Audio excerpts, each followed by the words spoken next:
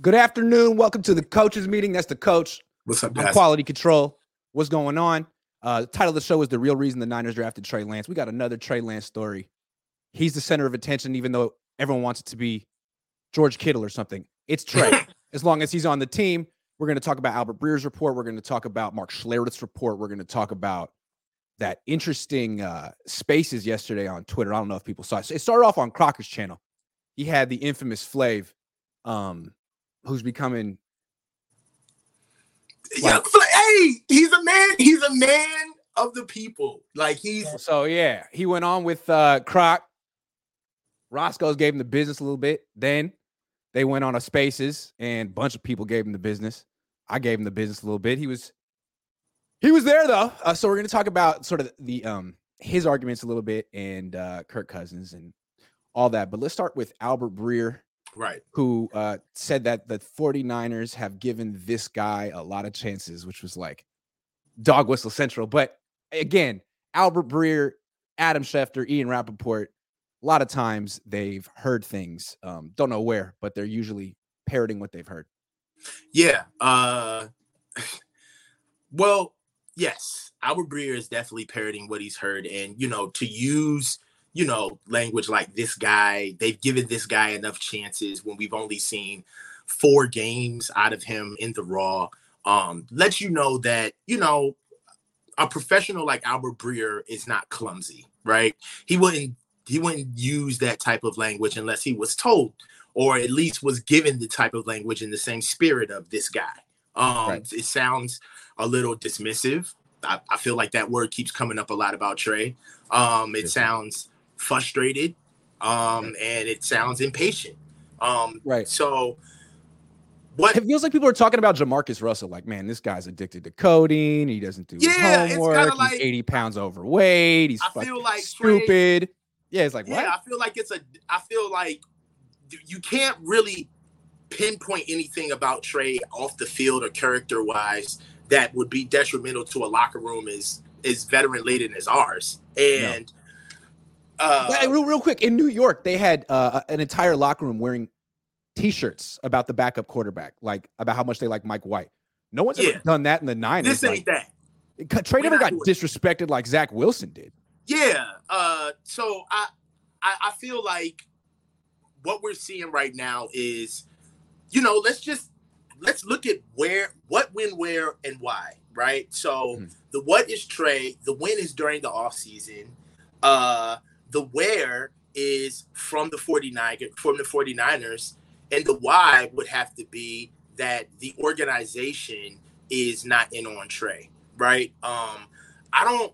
We do a lot of zeroing in on Kyle, we do, and deservedly so, but this is the organization. Kyle has nothing to do with these types of reports. Kyle has nothing to do, or the coaching staff has nothing to do with keeping the bubble roll, keeping this boil at a low rumble, if you will. And we did touch on this, where I feel like they're building enough momentum about Trey throughout the offseason. So if and when it's time for Kyle to either insert Trey, if he thinks he needs to, there's already enough narrative and momentum about how the 49ers feel, where indirectly it could put some heat on Kyle to think twice about putting Trey onto the field, right? Because the organization, we are such a far cry away from 49ers don't leak. Remember that? Mm-hmm. That's not the case anymore. And what's crazy about it is that this isn't, poke smoke, right? This isn't tweets that are coming out. These are reputable members of the media that have large organizations. They have stuff to lose, their reputation and their credibility. And for these members of the media to come out, who seemingly, if you just do a little Google search, they all have ties to the organization and people inside of the organization, lets you know that they wouldn't stick their neck or their reputation out on the line unless they're explicitly getting this type of information from the organization. So that's how it comes off. It feels like Trey Lance seemed to be a coaching decision, and I feel like the organization they're tired of it. They're ready to move on from the Trey situation. like the way people talk about Trey is so coded and passive aggressive, and it's disappointing how many people do it. It's almost like people who are like really against affirmative action. They're like, man, this guy's had plenty of chances. This guy shouldn't even. Yeah. You know what I mean? Like they've given this guy.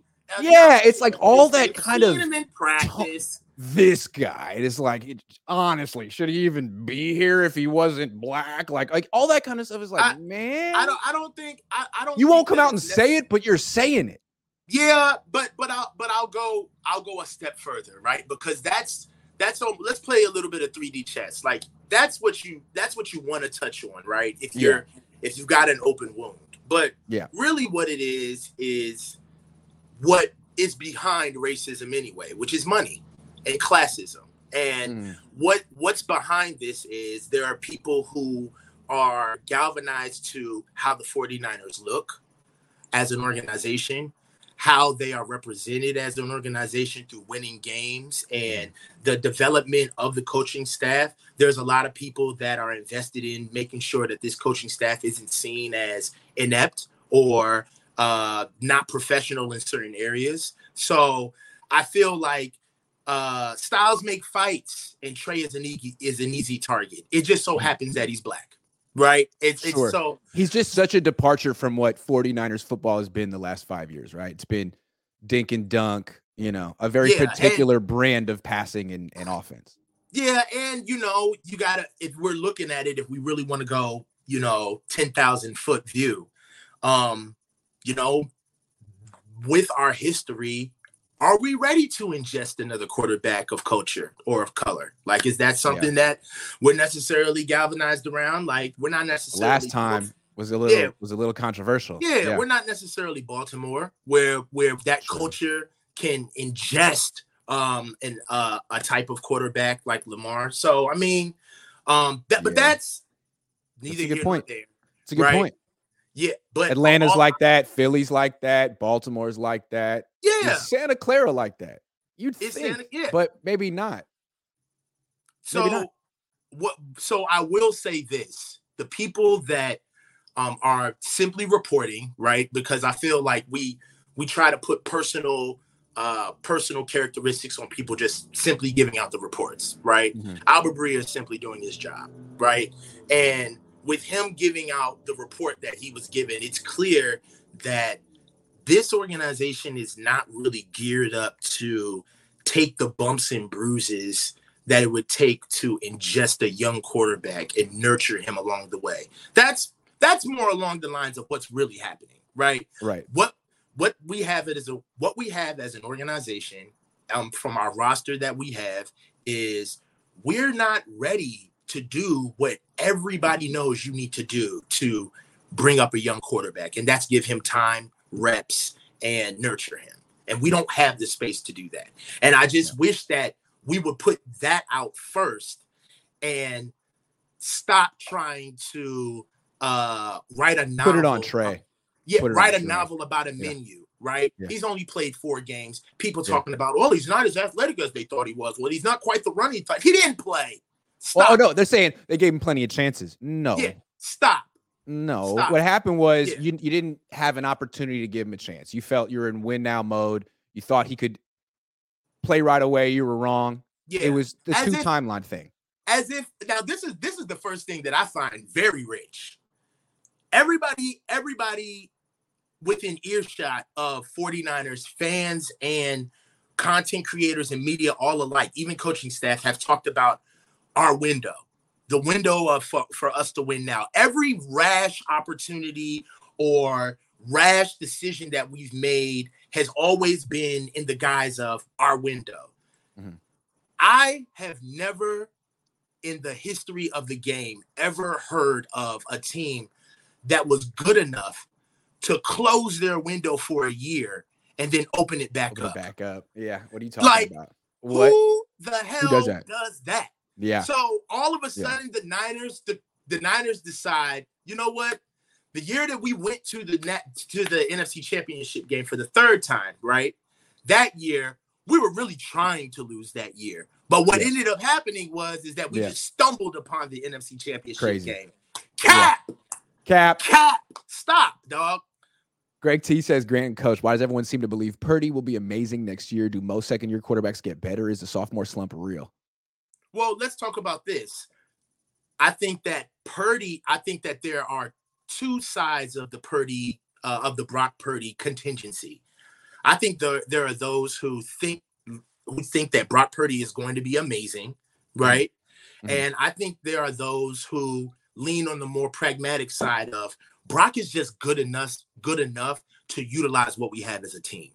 And that's what I'm on board with. Like, I'm on board with seeing our offense move in a certain way and seeing our skill players and our team be able to have complementary football with Brock as a requisite piece to that. The only problem is that once you do that, you gotta buy into that whole hog. That means that you can't count on Brock to be a leader because that's not what you're asking for. You're asking for a piece. So Brock is a piece. Is Brock going to be a franchise quarterback down the line? We shall see. But franchise quarterbacks are the common denominator when offenses ebb and flow. And right now, we have one of the best offenses in the league, and it's hard to tell where Brock is juxtaposed to that. We're not always going to have this roster. Shreddy Murphy says, I'm very curious to see how Indy handles AR-15. Can Steichen groom him, or will he divert to Minshew, who already knows his AR and Trey Lance similar stats? Very interested to see how that goes. Because to me, Steichen's going to take a whole different approach. He's probably going to play him right away. He's not going to put him under center. He's going to have him in it'll be interesting. They're nurturing him, and what they're just saying, we have a plan for you. Yeah. And we're going to stick to it. Marco Bravo says Trey deserves better than this. The Niners organization is a joke. If they let Trey go, it will be the worst trade up, and that's what they will be remembered for. Correct. Yeah. The worst trade up. And really, the single point of failure is on our rookie coming off elbow injury, because I guarantee you that narrative will be cast into the sea of forgetfulness if we win. If we win, nobody will care about that. So we just have to understand that that's incubating, because everybody's going to come back to this if we lose. Mm-hmm.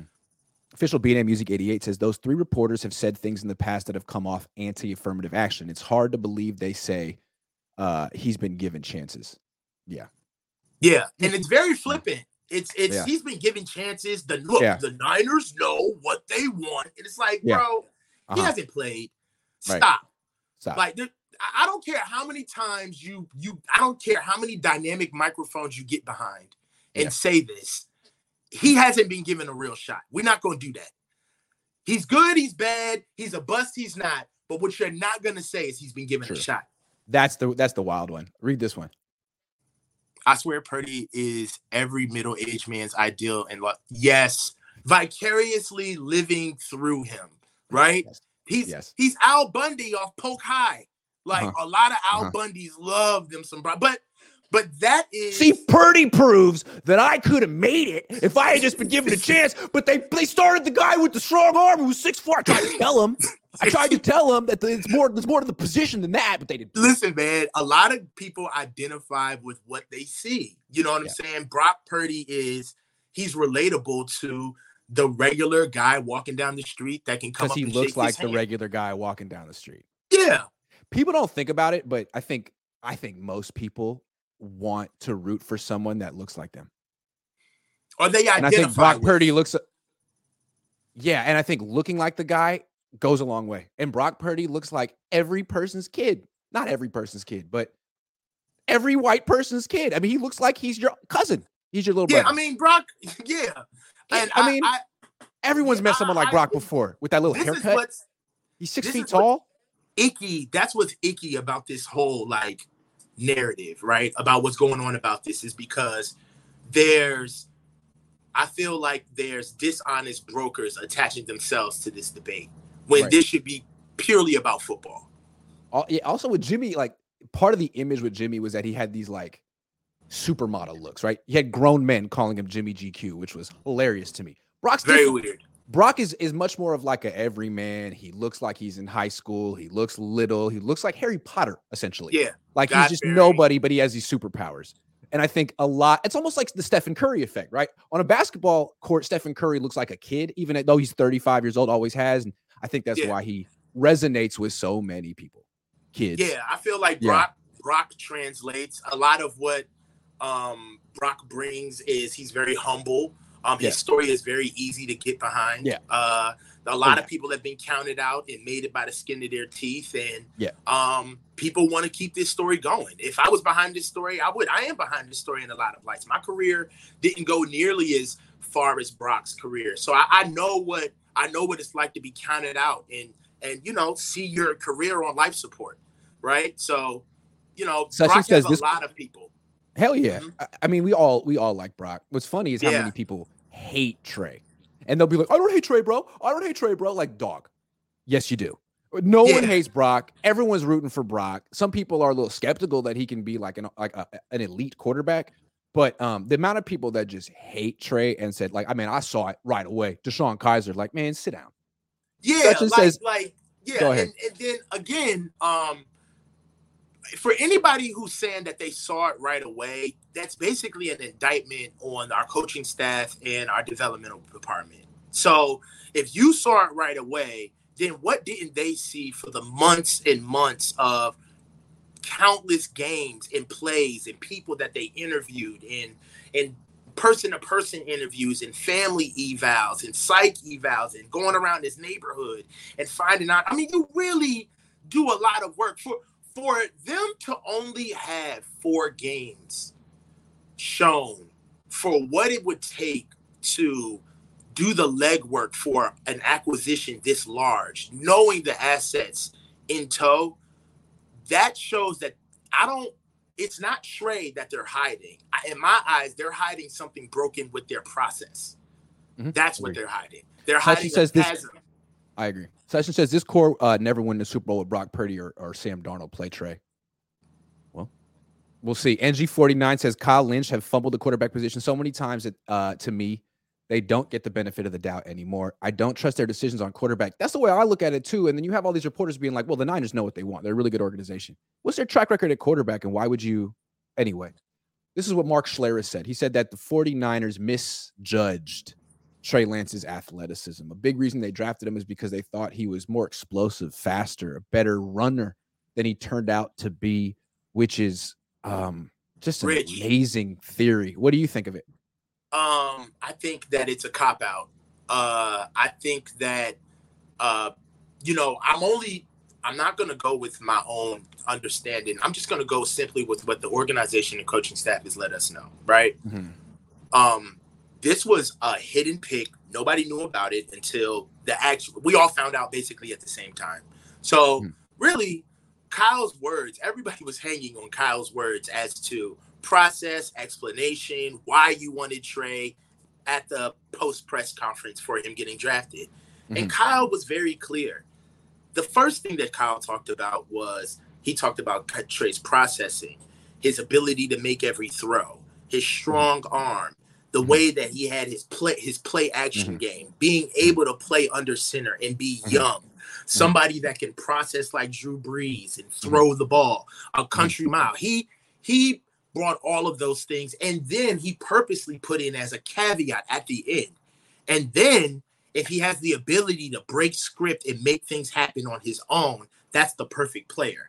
We're trying to future-proof and go forward with this pick. This isn't a Band-Aid. This isn't somebody who we just think is slightly better than Jimby. This is somebody who we think can be special. And that's why we're going to sit him a year. Because when he had RG3, he didn't think that RG3 could develop into some special quarterback. He wanted Kirk. So he played RG3 and said, all right, if you're going to play like this. He had instant success, but he wasn't developing him. He tried to develop Trey.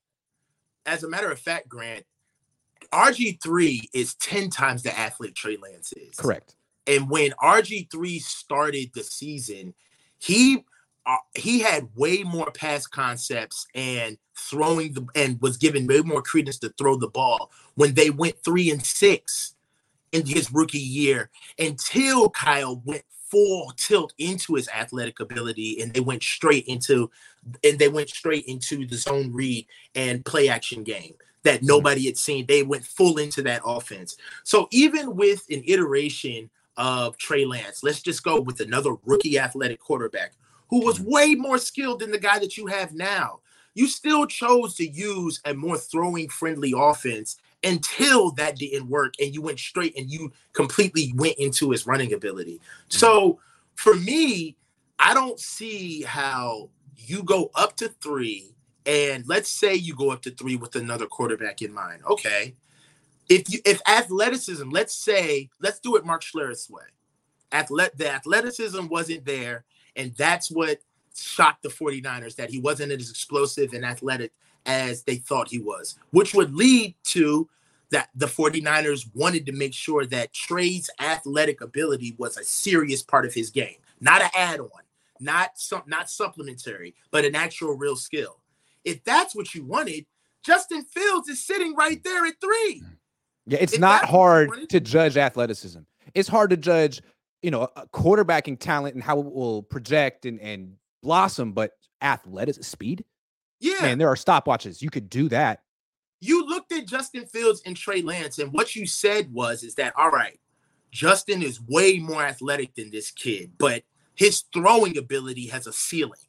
Mm-hmm. I'm looking at what Trey can do now, and I'm betting on his throwing ability to be developed, and we can build it forward. And right. I'll take the cap on his athleticism. Right, because remember, Justin Fields he had like turnover issues in college. Trey Lance didn't. They liked his decision-making. They didn't like Jimmy's decision-making. All of that stuff played in. Anybody could see that Justin Fields was way more athletic than Trey Lance. That's not a revelation. So finding out that Trey Lance can't get to the edge, or Trey Lance can't run the certain plays that you want him to run athletically, that should be something where it could be like, oh, well, we weren't really leaning on that anyway, right? However, remember when he went to Justin Fields' pro day and then he left and got in a private plane and John Lynch said he was drawing up plays for Trey Lance? What about Justin Fields? What about Justin Fields? Man. Yeah. It was funny. The justification for drafting him and them calling him a dual threat quarterback after he got hurt, it's like, well, hold on. If you wanted a dual threat quarterback, you took the wrong one. Because that dude in Chicago is like the best athlete I've ever seen at quarterback, him and Lamar. And if you're going to juxtapose Justin versus Trey, the reason why they pulled the trigger is not only on the passing ability, but the aptitude. They felt like Trey could learn the system and actually do what Kyle needed moving forward. So I feel like the coaching staff, Kyle specifically, wanted Trey. And I feel like right now the organization really wants to move forward with Brock. And Sam is something that, what we talked about, Sam is something that Kyle brought in as a contingency plan if Brock doesn't work. But I don't think there's any road, unless injury, right? Because we are in San Francisco. Outside of injury and Trey completely just making it known that he should be on the field, Trey's not going to find the field. It's Brock as the starter, no matter what, by hook or crook, and then it's Sam. We'll see. Sean O'Leary says, as an investment professional, I caution against the sunk cost fallacy, but I don't see that with Trey Lance. The sample size is just too small. Yeah, man. I mean, he played 25 games. That's one thing, but he hasn't. All right, let's talk about this. So everyone knows Flav. He writes in a lot. He's on Twitter. He has a logo. He has his own merch. The logo is an FL, and you think it means Flav. But if you think about it, it means F Lance. And his brand is very, very Flav. EFL. And it's right there. And his whole everything he tweets and says on social media is essentially F Trey Lance. And that's his brand. And I think it's so he was explaining it yesterday on a Spaces on Twitter, and he was saying, like, look, Mac Jones, Brock Purdy, Jimmy Garoppolo, they're really the perfect quarterback for Kyle, because Kyle just wants a Chris Paul, a point guard, to distribute the ball. He doesn't care about pushing the ball down the field at all. Arm strength is the least of his concerns. And so I chimed in and said, Flav, who do you think drafted Trey Lance with the big arm? And he thought about it for a second. He said, I think Jed York forced Kyle to draft Trey Lance, which is like the silliest thing I've ever heard. So let's really happen. You look how you sound. Stupid. Yeah. What really happened is that Kyle and his dad wanted Trey because Trey can push the ball down the field. Mike coached John Elway and Steve Young.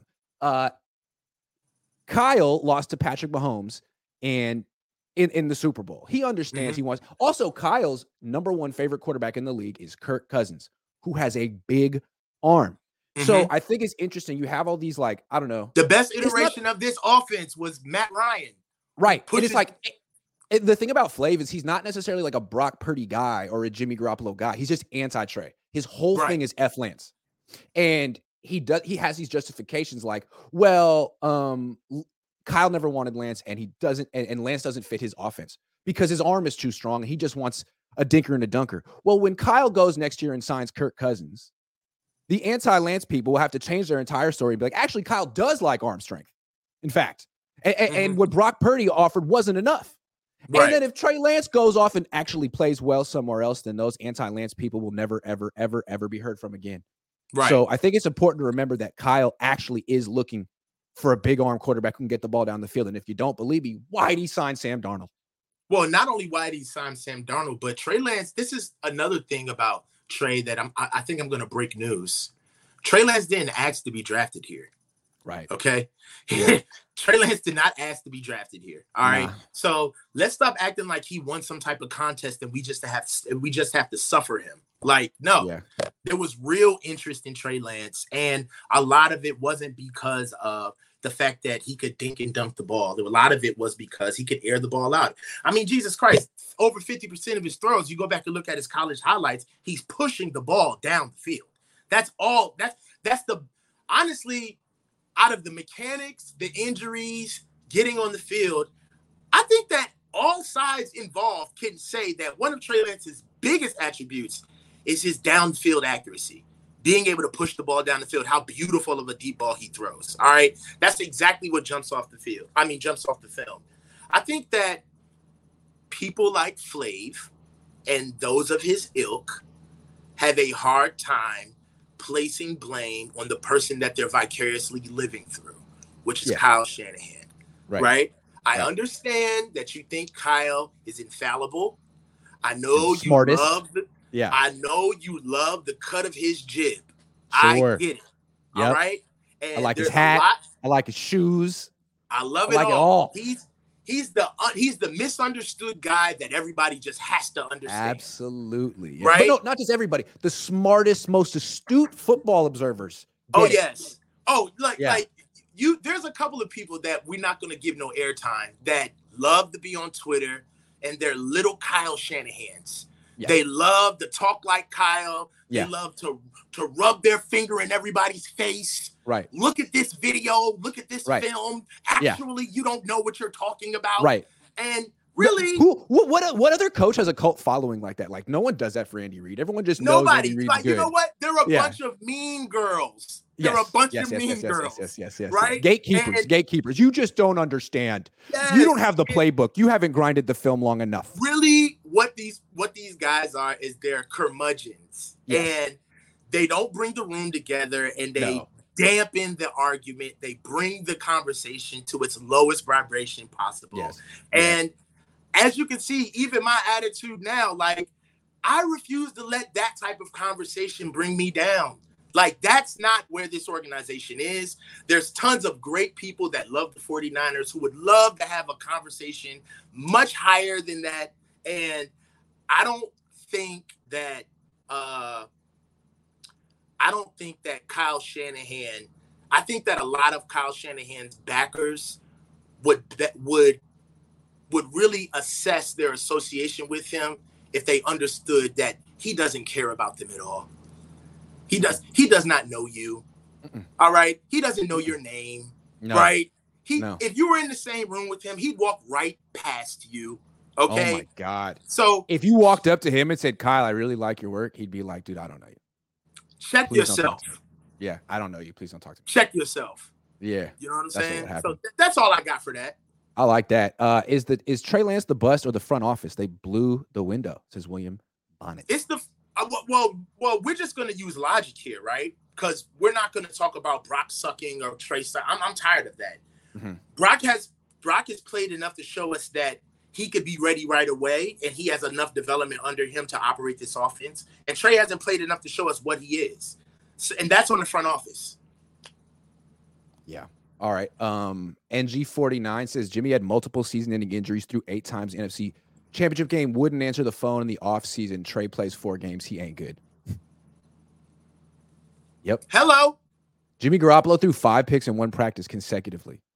Yeah. Okay. And If Trey Lance threw 2 picks in practice consecutively, people like Flav would talk about it every day on social media. But what's our next topic? Because I don't want to bleed into our next topic is Kirk.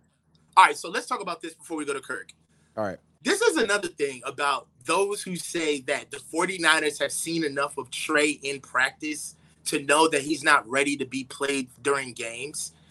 If Trey Lance has a running package where he runs the ball 16 times a game, and that's the majority of what he does, then how are they assessing that in practice if quarterbacks can't get hit in practice? Like, how are we genuinely sitting here looking at Trey Lance's runs? His design runs have you, not even the scrambles, but his design runs is what reads are he supposed to take and how he's supposed to get things done. And those aren't even real reps in practice. Mm-hmm. They're not even real reps. They're not. It's a good point. I mean, talk about the experience as a passer. What about experience as a runner? You got to actually get a feel for that, and you can't do that in practice. That's a good point. The report is that if things don't work out with Brock or Trey or Sam this year, that Kirk Cousins will be a free agent, and the Niners could be interested because they've always been interested. Kyle's always been interested. The Rams could be interested if Matthew Stafford retires. There could be a little tug of war, although Kirk just goes to the highest bidder. He's been playing under guaranteed contracts for a very long time. He knows what he's doing. He doesn't give anyone a discount. And the Niners could go into business with him if they want. Do you think that's likely? No. I think Kirk, I don't think it's possible. For Kirk to, well, I mean, he would screw the CBA, but it's like the NFL has the weakest CBA in pro sports. But it just doesn't even make sense for his brand to go backwards, right? Even taking a deal where you're not getting guaranteed money would speak volumes for quarterbacks moving forward with guaranteed money. I mean, he was the first to do it. And I don't think that even just from a political standpoint, the Players Association would frown upon him taking a non-guaranteed deal. That's something that they just can't back off of. It's a step forward. That's one. Two, I think that Kirk is one of those guys that I think maybe Kyle likes Kirk more than Kirk likes Kyle. That's hella funny. Yeah. That's hella funny. I hadn't thought of that. I had not considered that possibility. What do you mean? And what I mean by that is like, I've scouted, and when you scout, let's be honest, you covet, especially a guy that you want. So there are things about his ability, who he is as a person. It's almost like you see more in this person before they see it in themselves, right? And really, Kyle really isn't strapped to people. He's strapped to his system, right? Make no mistake about it. I know that there's guys that he may hang around on the peripheral to like throw him some pizza money if they just want to hang around the team and he known them for a while. But that system dictates who Kyle needs, right? And I feel like because of that, it's not as if you get to really know a guy and say that, hey, you may not give me what I want exactly in this system, but we can make it work for you, right? Yeah. That's not what this scheme does. This scheme is all about you need to be able to put the ball exactly where I want it. And who's to say that that's who Kirk is now?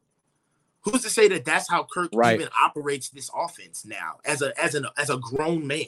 Kyle got Kirk as a kid. And on top of it, Kyle was only with Kirk for like maybe 4 games, if that.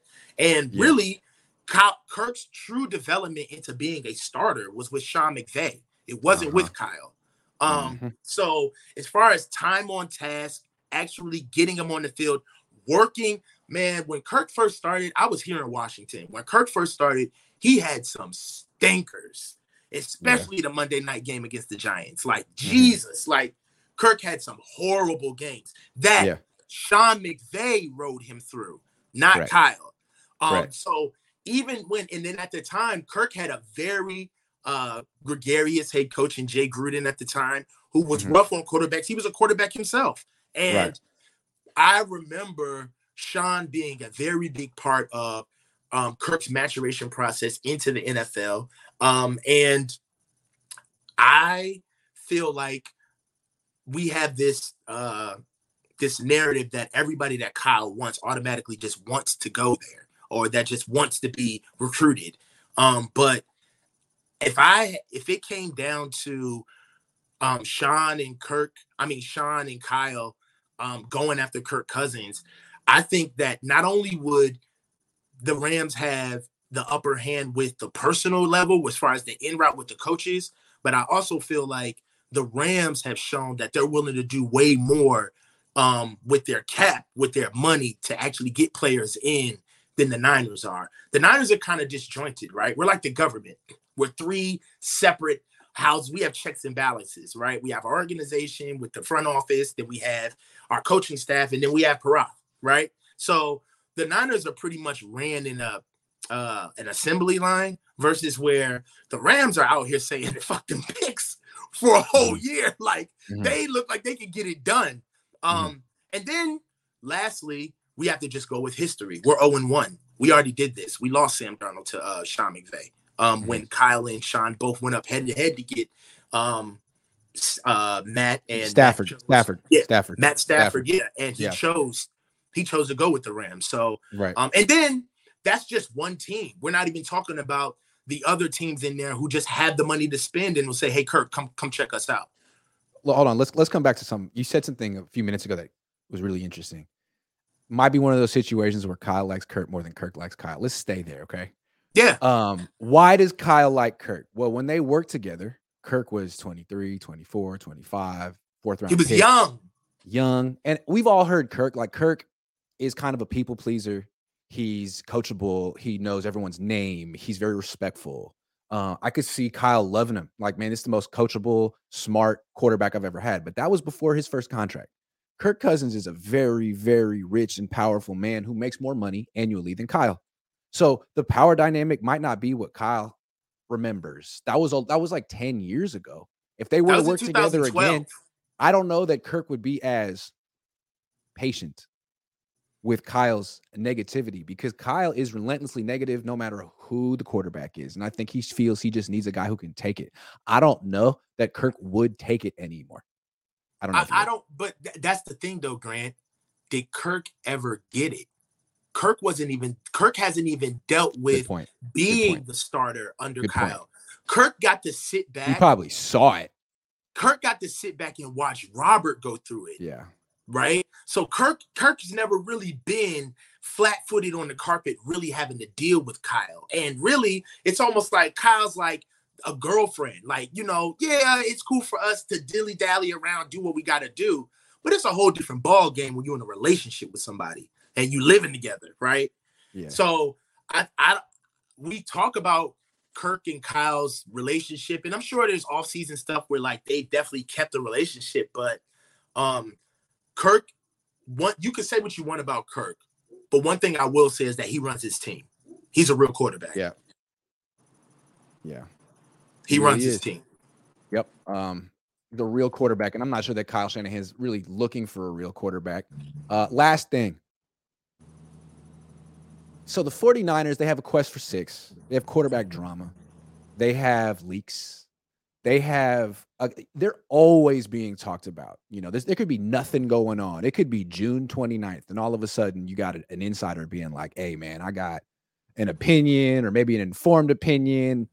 It really feels like if you want to move the needle, if you want people to listen to you talking about a team, talk about us, it's got to be the Niners. It used to be Dallas. Like, you would watch, I don't watch ESPN that much, but you turn on that show in the morning, First Take or whatever, it would just be like a lot of yelling about the Cowboys, especially in the football season. Like, the Cowboys and LeBron.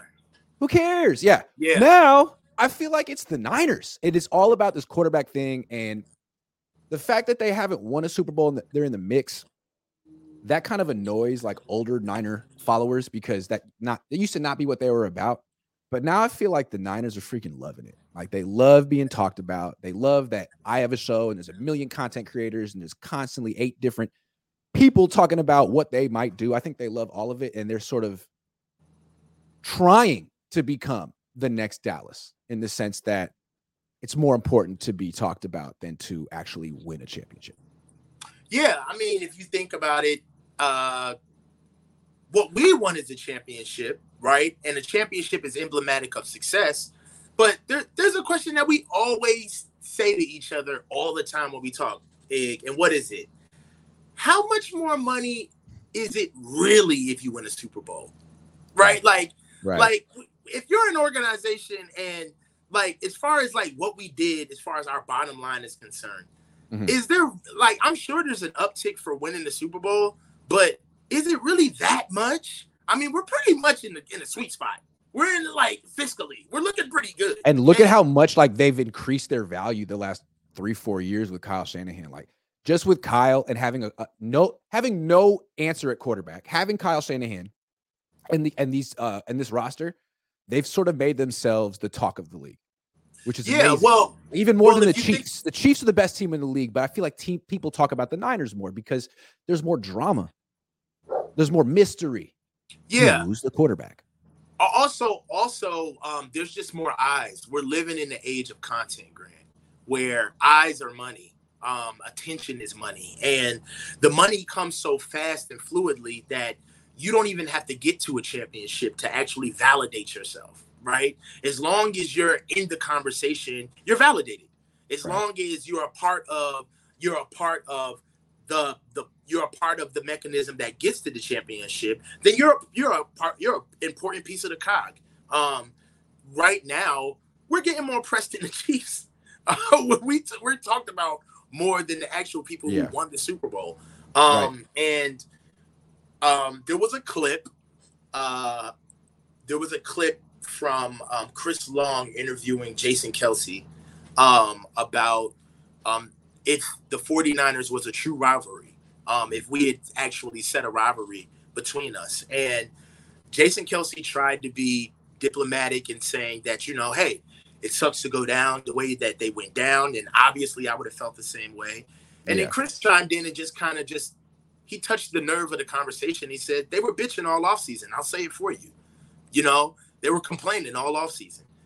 Like you can say, I won't say it. I'll say it for you. And because of that narrative, I feel like, we're talked about and we're also in the news and the media, which means that there's a lot of people that matter to us that are watching this stuff in their free time. And one of the things that I know about Dallas is they're almost the college iteration of Dallas is Notre Dame, right?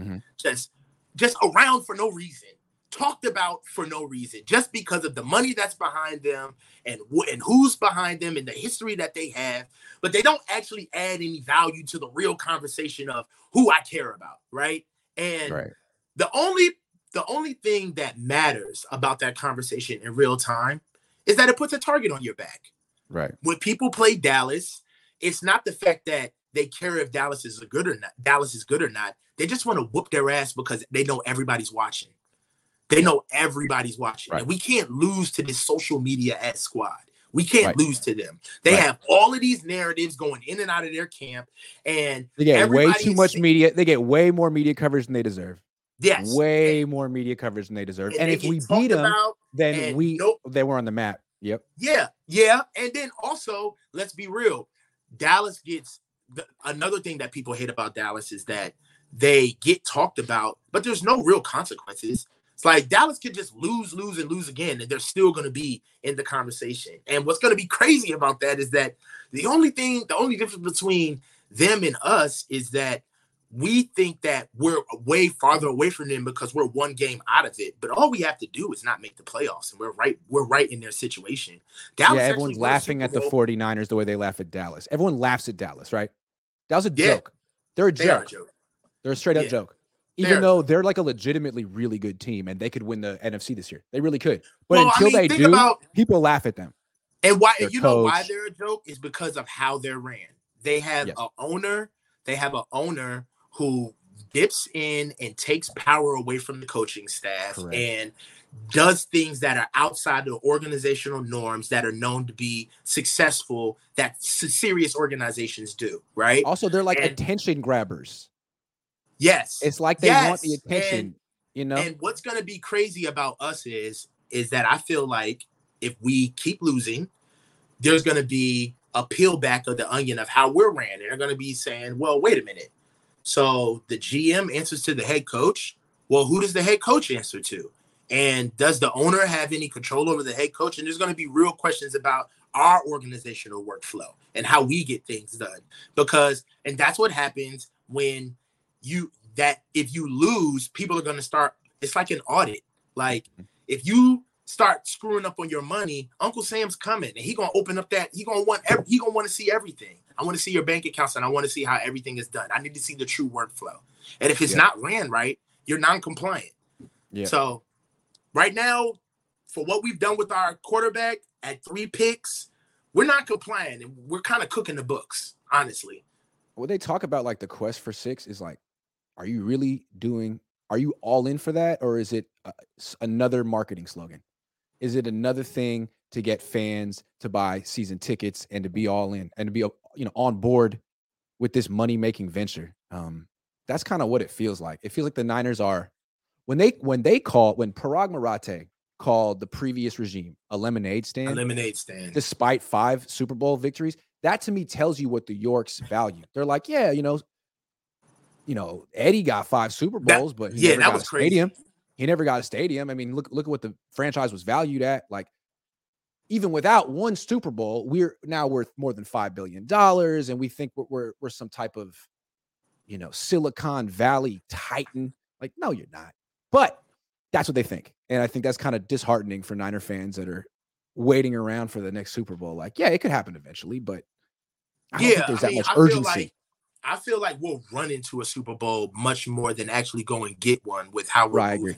I agree. Because we're top heavy, and this can only go on for so long. Yeah, agree. All right, let's talk to Flav. Flav says people form opinions based on limited information all the time. Yes, smart people. Isn't that a big part of your job? Saying we don't know, let's wait and see, might be right, but we'll all be bored as heck right now. Well, I got a lot of people watching me right now. Yeah, but But we can say we're bored and we'll wait and see on narratives.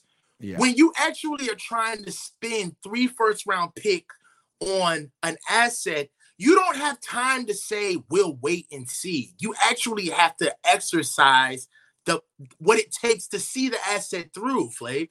Like, I understand that you're frustrated about, I don't know about Trey Lance. That could be a whole nother show. But what we're saying is that Trey didn't ask to be drafted here, bro. And what they put out there for why they drafted Trey, they need to understand that they can't get it out of Trey. But don't say that you never saw it in the first place. That's bullshit. But is it what Mr. F. Lance is saying, is that like he's doing this to spice up the discourse? That's what he's saying, right? That's essentially what he's saying. Like, someone has to play this role because it's boring when everyone says, let's wait and see. Like, okay, so you're admitting to being disingenuous? Like, what you're saying is you're not prejudiced against Trey. You just feel like someone needs to spice up the conversation? It's kind of lame. I hope that's not it. That can't be it. Like, dude, you've built a whole brand around this. You have T-shirts and hats. Like, he's 22, way too much money and time to just say, it's kind of boring. I want to spice this up. Come on. Flav, he's 22. Yeah. Like, he is. He's a kid. Like we made fun of Jimmy after a while. He had a lot of chances, made a lot of money, and we made fun of him. We called him the arsonist. We never said he should be in the XFL or he sucks. Like, there was never like that vitriol towards Jimmy. Everyone likes Jimmy. Jimmy's a nice guy. Brock's a nice guy. Everyone likes Brock. I don't understand how people could have this vitriol for Trey when, is he a great quarterback? Is he worth the trade? I don't know. Did he let the team down? Did he get arrested? Is he a bad person? No. He's just as likable as Jimmy. He's just as likable as Brock. So when you have a F. Lance brand, I'm like, man, what does that say about you? Is basically how I feel. Tinker says is SF the new Dallas? That's blasphemous. Sorry, but they're trending that direction. Scotty Dippin says, I use Twitter to keep up with the Niners content. This crap is beyond toxic at this point. Are we Niners fans or not? Also, with Kyle Shanahan track record at quarterback and cantankerous personality, what elite quarterback would tolerate him? I mean, and you know what it is that Jimmy wasn't even elite. And he didn't tolerate him. Bro, Jimmy, now that he's gone and you see what these quarterbacks have to put up with as far as like being able to come to the podium and just being like, yeah, there's really no faith in me, but I have to show 100% faith in my organization. And I know as soon as I fail that I'm on the chopping block and probably yesterday's news, but I'm A-okay as I'm rehabbing. Like, Jimmy made it look way better. Yeah. And again, look what Jimmy did to Kyle. Jimmy came to the 49ers and he played the aw shucks, I'm just the most coachable guy in the world. And then he won. And then they gave him that contract and he switched on him. He's like, you know what? You don't know this about me, but I don't answer texts or calls. Mm-hmm. I don't have to. So I'll see you when I have to see you. And I think Kyle Shanahan hates that high-priced quarterbacks make more money than him, have more power than him, and essentially call the shots. And Jimmy did it. I think Kyle hates it. And I think that's why he likes this cheap quarterback room, because he has a bunch of guys who make less money than him, who are basically saying, thank you, Kyle. Yes, sir, Kyle, whatever you want, Kyle. Like, yeah, I mean, that just goes away when you start making $30 million a year. It just doesn't happen anymore. Matt Ryan and Kyle had to have a conversation about the offense, about control of the offense. And like, yo, listen, we're not really going to do good in this offense unless you let me take over. There had to be a real conversation there. So, it's not going to go away. It's real. And those who ignore it, just ignoring it isn't going to make it any less real than it already is. It's year 7. He's got to learn how to do better with this. Kaliki Carroll says, when Trey Lance balls out, here or somewhere else, Kyle Shanahan and all the Lance haters will have egg on their faces. Rather be bored and right than embarrassed, let him play. That's the thing. Like, Flav is trying to start his own brand, and he's doing a good job, but I already have one, and I'm not going to jeopardize it making a really irresponsible, bold take about 100 throws, because I'm looking at the big picture. If he wants to live or die on this hill, hey, God love you, man. You might win, but I'm thinking you won't. And it's kind of strange to make this be everything, the end all be all of who you are as a football analyst, but God love you. Oh no, like all of this stuff is set in stone. One thing about this content creation game is like you can get up here and say whatever you want, but at the end of the day, there's people watching, and they will throw your words right in your face. So you gotta speak with integrity, because there's a responsibility to how people will act, because you give certain people confirmation off of what you say. So you can't really be toxic on purpose, because you almost spread hate. It's not fun. Yeah, man, you're spreading hate. That's what you're doing. Why do you want to do that? When you make fun of Jimmy Garoppolo's 40 starts into his career, it's all in good fun. We don't hate Jimmy. Like, I go into the locker room and I make eye contact with Jimmy. I say, hi, Jimmy. He says, hi, Grant. Like, if I cross the line, he'd tell me. Like, there is a certain level of, like, just needlessly spreading hate, and a lot of people kind of do it in a passive-aggressive way, and when they get called out, they're like, why? Why did he do anything? It's like, but ho-ho. All right, now, because I know there's people watching this right now, Grant, right? 576. I feel like this is an opportunity for not only you, but me to recognize that we didn't get here alone, right? Like, you yourself have had very public situations where you had to come back and say, hey, look, maybe I need to recalibrate, or maybe there's another way to go with this. You know what I'm saying? Yeah. And what we're doing is we're speaking from experience. Yeah. Right. We know how this type of stuff, what can breed from this type of stuff. So it's not as if we're talking from a position as if we don't know what it's like to come in with a heavy hand. Like, when I first started this show, I went hard. Everybody knows how I used to be when I first came on this show. But you do understand that there's a responsibility behind the narratives that you create, how you go after certain people, and who can take it and who can't, and understanding that in real time, your words do have an effect past you pushing the record button.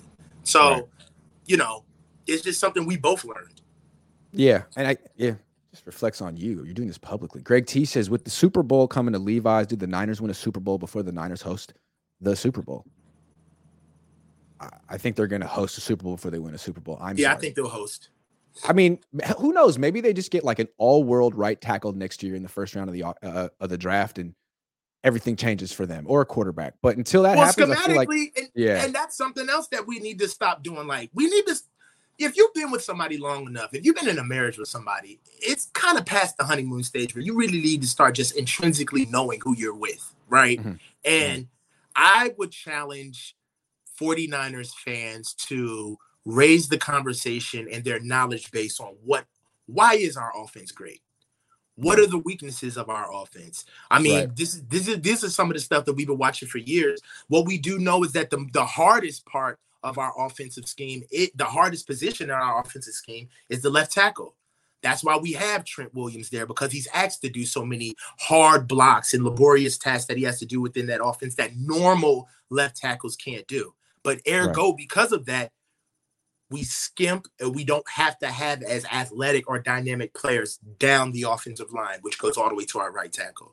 So that's why we see the Niners doing what they need to do developmental wise to plug players in. Where we're thinking from a traditional lens of get the best and plug in the best, right? Yeah. They have a grocery list. They know exactly what they want at those positions and the fiscal ramifications of that position. So I feel like, Cohn McKivitz is not only – I don't feel like Cohn McKivitz is what the best that they can do. I feel like we need to stop looking at them for what the best they can do. I feel like Cohn McKivitz is what they think they need. Also, what's crazy to me is the Niners, like the center, right guard, right tackle, is all about run blocking. It's all about the run game, those three positions. Last year, their run game was completely left-handed. All their good runs went to the left. All of them. They could not run to the right last year, and those three positions are all about run blocking. Like, what are we doing, guys? What are we doing? Those guys aren't. But that's raising the floor, though, Grant. That's the part about knowing this offense was saying, all right, so we do a lot of our dynamic and outside zone stuff to the left side because of Trent. We use Trent on the backside to cut off people coming up when we're doing outside zone on the right side.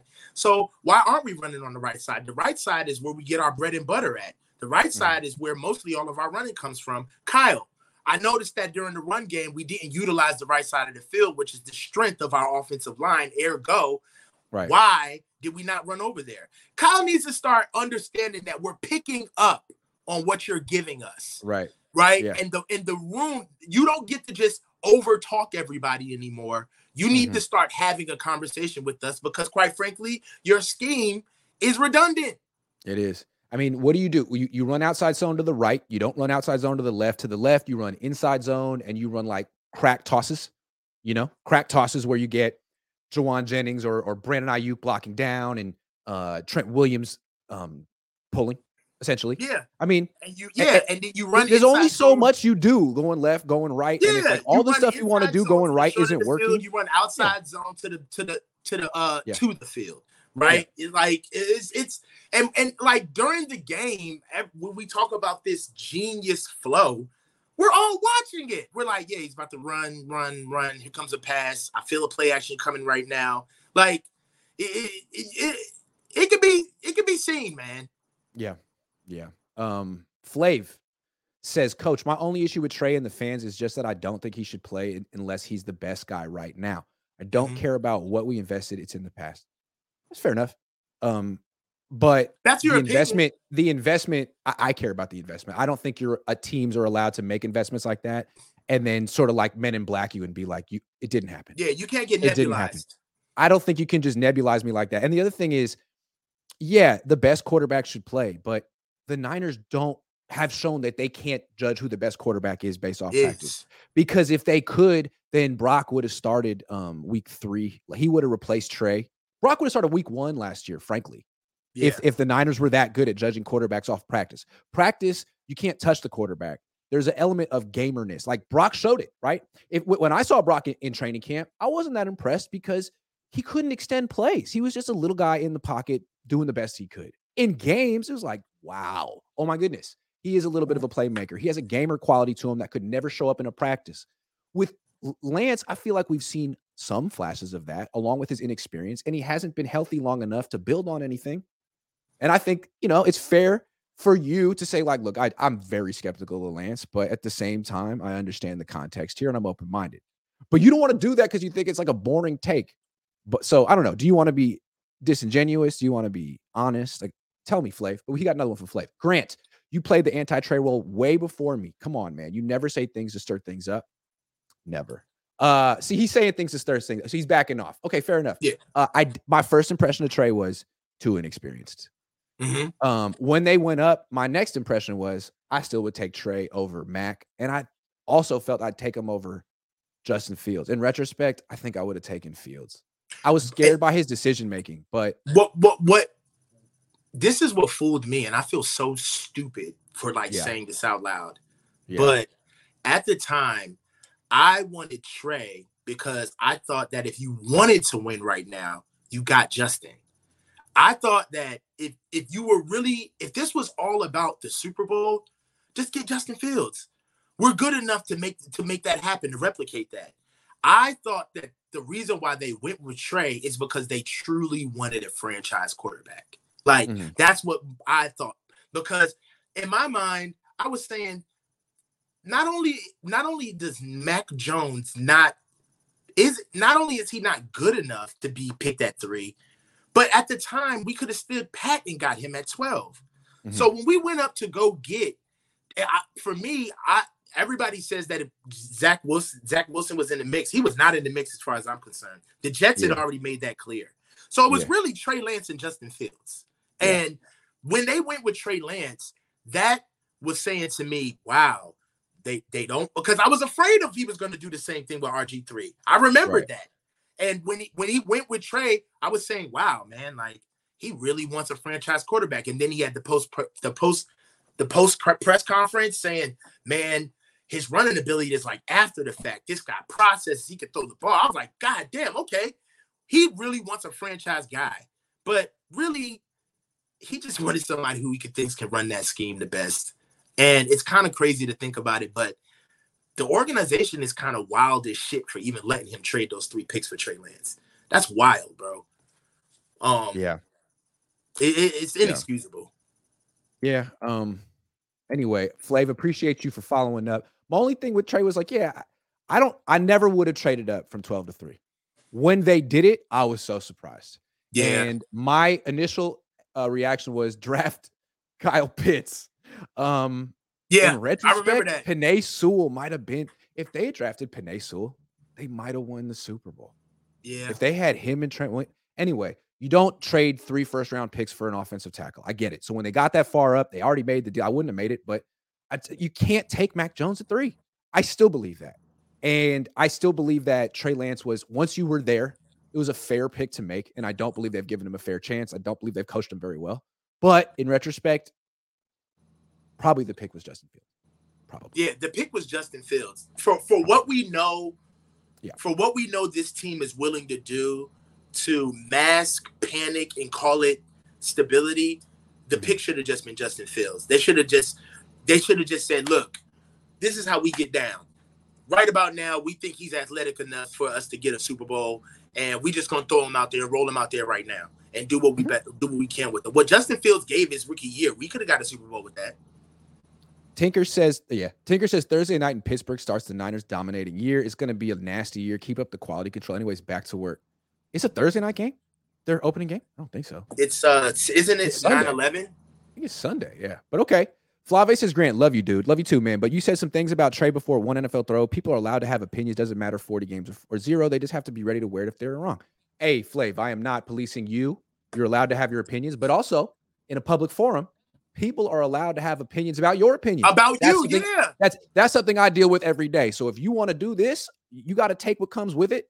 And I think a lot of people have been real gentle with you, man. I feel like a lot of people are pissed off, at a very deep level about what you're doing, but they're also being like, I'm not going to go there. I'm going to give this guy the benefit of the doubt. I'm going to trust that he's an honest arguer here and not just trying to dog whistle me and piss me off. So I think a lot of people have been nice to you, Flav.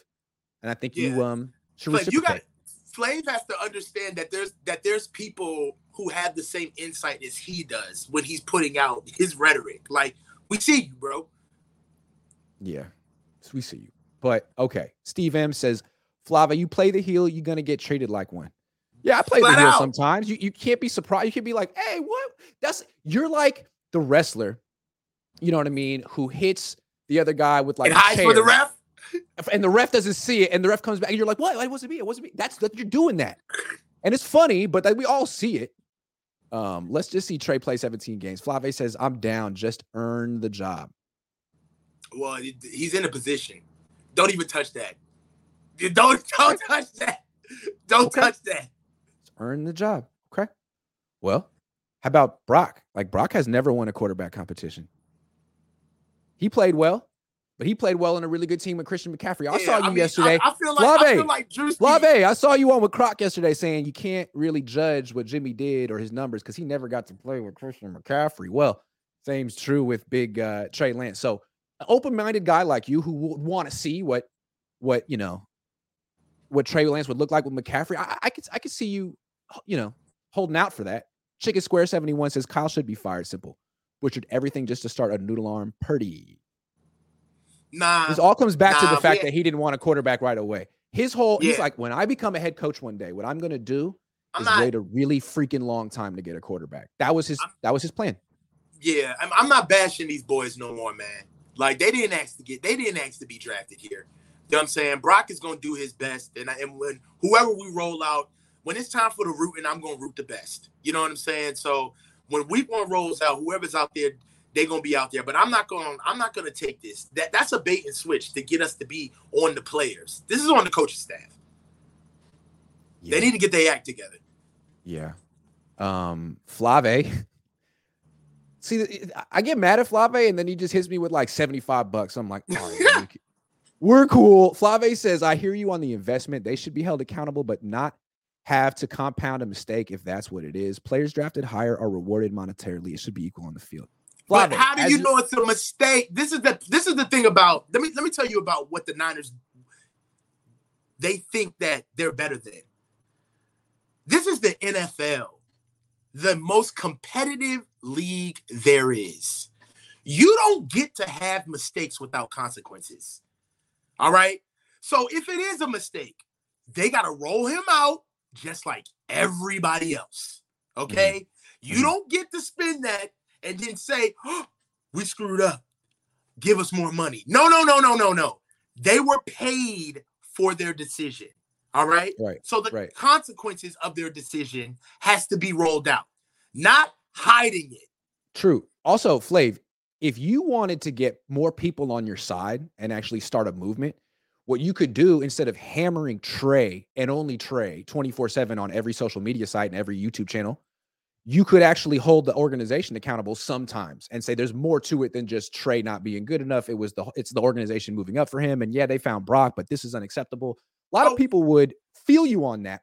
But if you just want to be the guy who has the most outrageous comment, then keep hammering Trey. It seems like sometimes you want to really be Daniel Kelly, the former scout for the Jets. Let's talk about it. Let's really go there. Trey is an easy mark. Trey ain't going to respond to nobody. Correct. Nobody's going to care that you've been out there. You're flayed. We don't even know who your real name is. Right. Why don't you go after the organization? Right. Why don't you go after people? That's a lot tougher. That's a lot tougher. Trey's low-hanging fruit. Yeah. Why don't you go after people who actually have the resources to figure out who you are? Yeah. That's a good point. Flav says, you guys killing me. I never said Jimmy shouldn't be held accountable. Love you guys. Okay. Love you too, man. Thank you for all the money. Flav put you on. I mean, honestly, I had a whole topic about Flav, and I felt kind of bad, like I'm talking about him behind his back. So I'm glad he was watching. I'm glad he responded. It also took guts to go in that spaces yesterday and be like, one against the world. So I just feel like, dude, again, you're kind of spreading hate. I know you think you're not, but you might want to think about just how you're doing this a little bit, because again, you'll either be right or you'll be wrong, and you'll have to live with it. And we all care about you, man. We don't want you to have the mark of Cain, the scarlet letter on your face the rest of your life. And you can't control who galvanizes behind your words. So be careful, because there's some people that you probably would never even want to be associated with who are getting behind what you're saying for a lot of different reasons. Yeah. 29er says negative attention better than no attention, Flav. Yeah. I kind of feel like Flav feels as he's breaking into the industry, he needs to do this and be outrageous to get noticed. And then maybe once he gets a foothold, he can sort of temper his, you know what I'm saying? But like now he's a shock jock. So as long as you understand, and he's essentially said that, like, look, I'm trying to get noticed. I'm trying to not be boring. You can't be boring. I get that too. But man, it all is coming at the expense of one 23-year-old black quarterback. Remember that. It's all coming at the expense of him. You say the organization should be held accountable, but you don't talk about it. You talk about one guy who won't talk back. Josh Wyatt says the ghost of Jimmy Garoppolo's jawline is still haunting this franchise. Will we ever answer the question of how good Jimmy really was and how good a quarterback needs to be to win Kyle a Super Bowl? I'm going to say this right now, and you're going to puke on your boots. Jimmy was enough. Now that we've seen, it's been 7 years, and now that we've seen their best efforts at bringing in quarterbacks and for what it takes, Jimmy was enough. Trey, you got to start asking the question of why was Trey even here in the first place? Because Jimmy was hurt and didn't come back. Didn't come back in the 2020 season, and that was something that maybe the coaching staff couldn't stomach. But if you really look at the holes that we've lost and losing Buck and never really filling that position, even with picks with Javon, losing Mike, our defense is repurposed, but now we're top heavy with all of the money that we pay. Jimmy was enough. Well, what's crazy is you could make the argument. I've been thinking about this. I always felt he wasn't, especially behind that offensive line. But the way the Niners are constructed now with McCaffrey, you have the best weapons. You have the best defense. If you had a good offensive line too, like a really good offensive line, you could argue it wouldn't really matter who the quarterback is. Like you could argue that team could win a Super Bowl with a Brad Johnson, a Trent Dilfer, a Nick Foles. You could argue that. But they don't have the offensive line to pull it off. You look at Brock Purdy's numbers when he has a clean pocket, it's like a 130 quarterback rating. I bet Jimmy is too. I bet any freaking quarterback on this team would be. But they don't give that guy the pocket. So a mediocre quarterback with a muddy pocket is going to be a guy who gets hurt, a guy who is up and down. And I think we're going to ultimately see that with Brock too, unless they get a real right side of the offensive line. Yeah, there's bad, man. They could have had Penei Sewell. They could have had Tristan Wirfs. They could have had this guy. They could have had, man, they lost the NFC Championship game with Jimmy Garoppolo by 3 points. By 3. Yeah, I feel like they've beaten that team with Jimmy 2 times already. That year is crazy, man. Yeah, you could argue they should have a ring with Jimmy right now. And it's on Kyle. 19 was the year to do it, man. Or 21, man. Yes. And then to me, 21 was the year because 19, the Chiefs are really, really, really good. That felt like destiny for them. But the Rams, the freaking Rams, no. We were way better than the Rams. McVay, Kyle we were way better than what the Rams. Happened? The Niners beat themselves in that game. The Rams aren't that good. And now that we think about, like, if we look at it, with all of this player personnel stuff, man, we're losing to teams that we more talented than. Like it ain't about, as far as the development and getting the guys in, I feel like, a half-court shot is still only cost 3 points. We can still keep doubling down on all of the skill guys we got. But until we get an offensive line that can protect the quarterback or get a quarterback who truly gets to take over the offense, we dead in the water. Yeah. Because that offense got to grow under a real quarterback. You can't just be out there. You can't do what Jimmy did, where he's going to go out there and smile through it all and just throw to where he's told to throw the ball and get shit on in the media. Ain't nobody going to do that, especially a young guy. You know what I'm saying? And an older guy is going to have way too much under his belt to put up with that type of professional abuse. They're not going to do it. No. Josh Wyatt says the ghost of Jimmy Garoppolo's jawline is still haunting this franchise. Did I get that one already? Yeah. Yeah, we got that. Official BNA Music says, being the guy who said Grant's mortgage with hate messages from the casting couch. Being the guy who paid Grant's mortgage with hate messages from the casting couch is wild. See, what Flav stands for really bothers me, but then he comes on the show and he's a nice guy and he tries his best. And I'm like, I'll let it slide. But Flav, we're watching you. All of us. Yeah, I mean, we all are because we're all watching you, discourse. Man. We're all in the same family here, okay? It's the Niners content. Yeah, we want good You're discourse, welcome, man. Start a channel. We all want to collaborate, but we're watching you, man. And it's not just you. Like you, it's not just Flav either. If we're being honest, man, it's a lot of people who kind of do the same thing. And it's surprising to / disappointing because Flav's trying to make a name for himself. He's making hats. Like other people have credentials and names and platforms, and you're doing the same thing. Why? I don't even think Flav would do it if he had the credential. No. But this is YouTube is one big ass high school, man. No doubt. No doubt. Crazy Rod 16 says I prefer the lemonade stand versus Kyle Shanahan and the system. Say that again. If I have to hear one more freaking time about the system, man, I hate the idea that there is an ideal way to play offense from an X's and O standpoint. There is no ideal way. It's all about what you got. There is no ideal way. It's not about this is the platonic ideal of a scheme and let me find players who fit it. That's not what you do. It's not what you do. The best coaches, I mean, look at what the different types of offenses and playmakers Andy Reid's had the last 20 years. I mean, he had offenses where his number one receiver was his running back, his tight end, his wide receiver. Like he's had every single different type of offense you could think of. Kyle has the same roles in every offense every single time, Yeah. Every single time. Yeah. And it's hard to grow in from a quarterback standpoint because when you think about defenses who know this scheme, they not only do they know the scheme, but they know where they want to put the ball.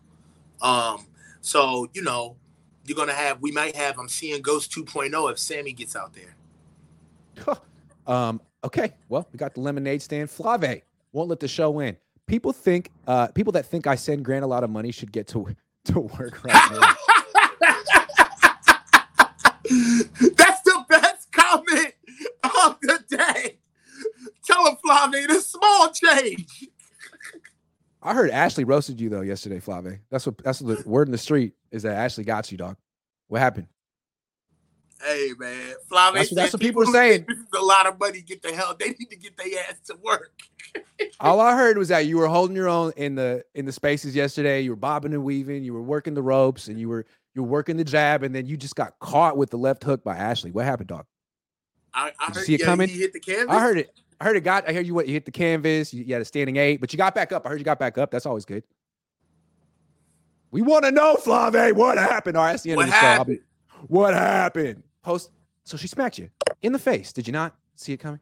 Anyway, that's the show. Thanks for watching, Coach. Great job. Great, man. Take care, man. We're out.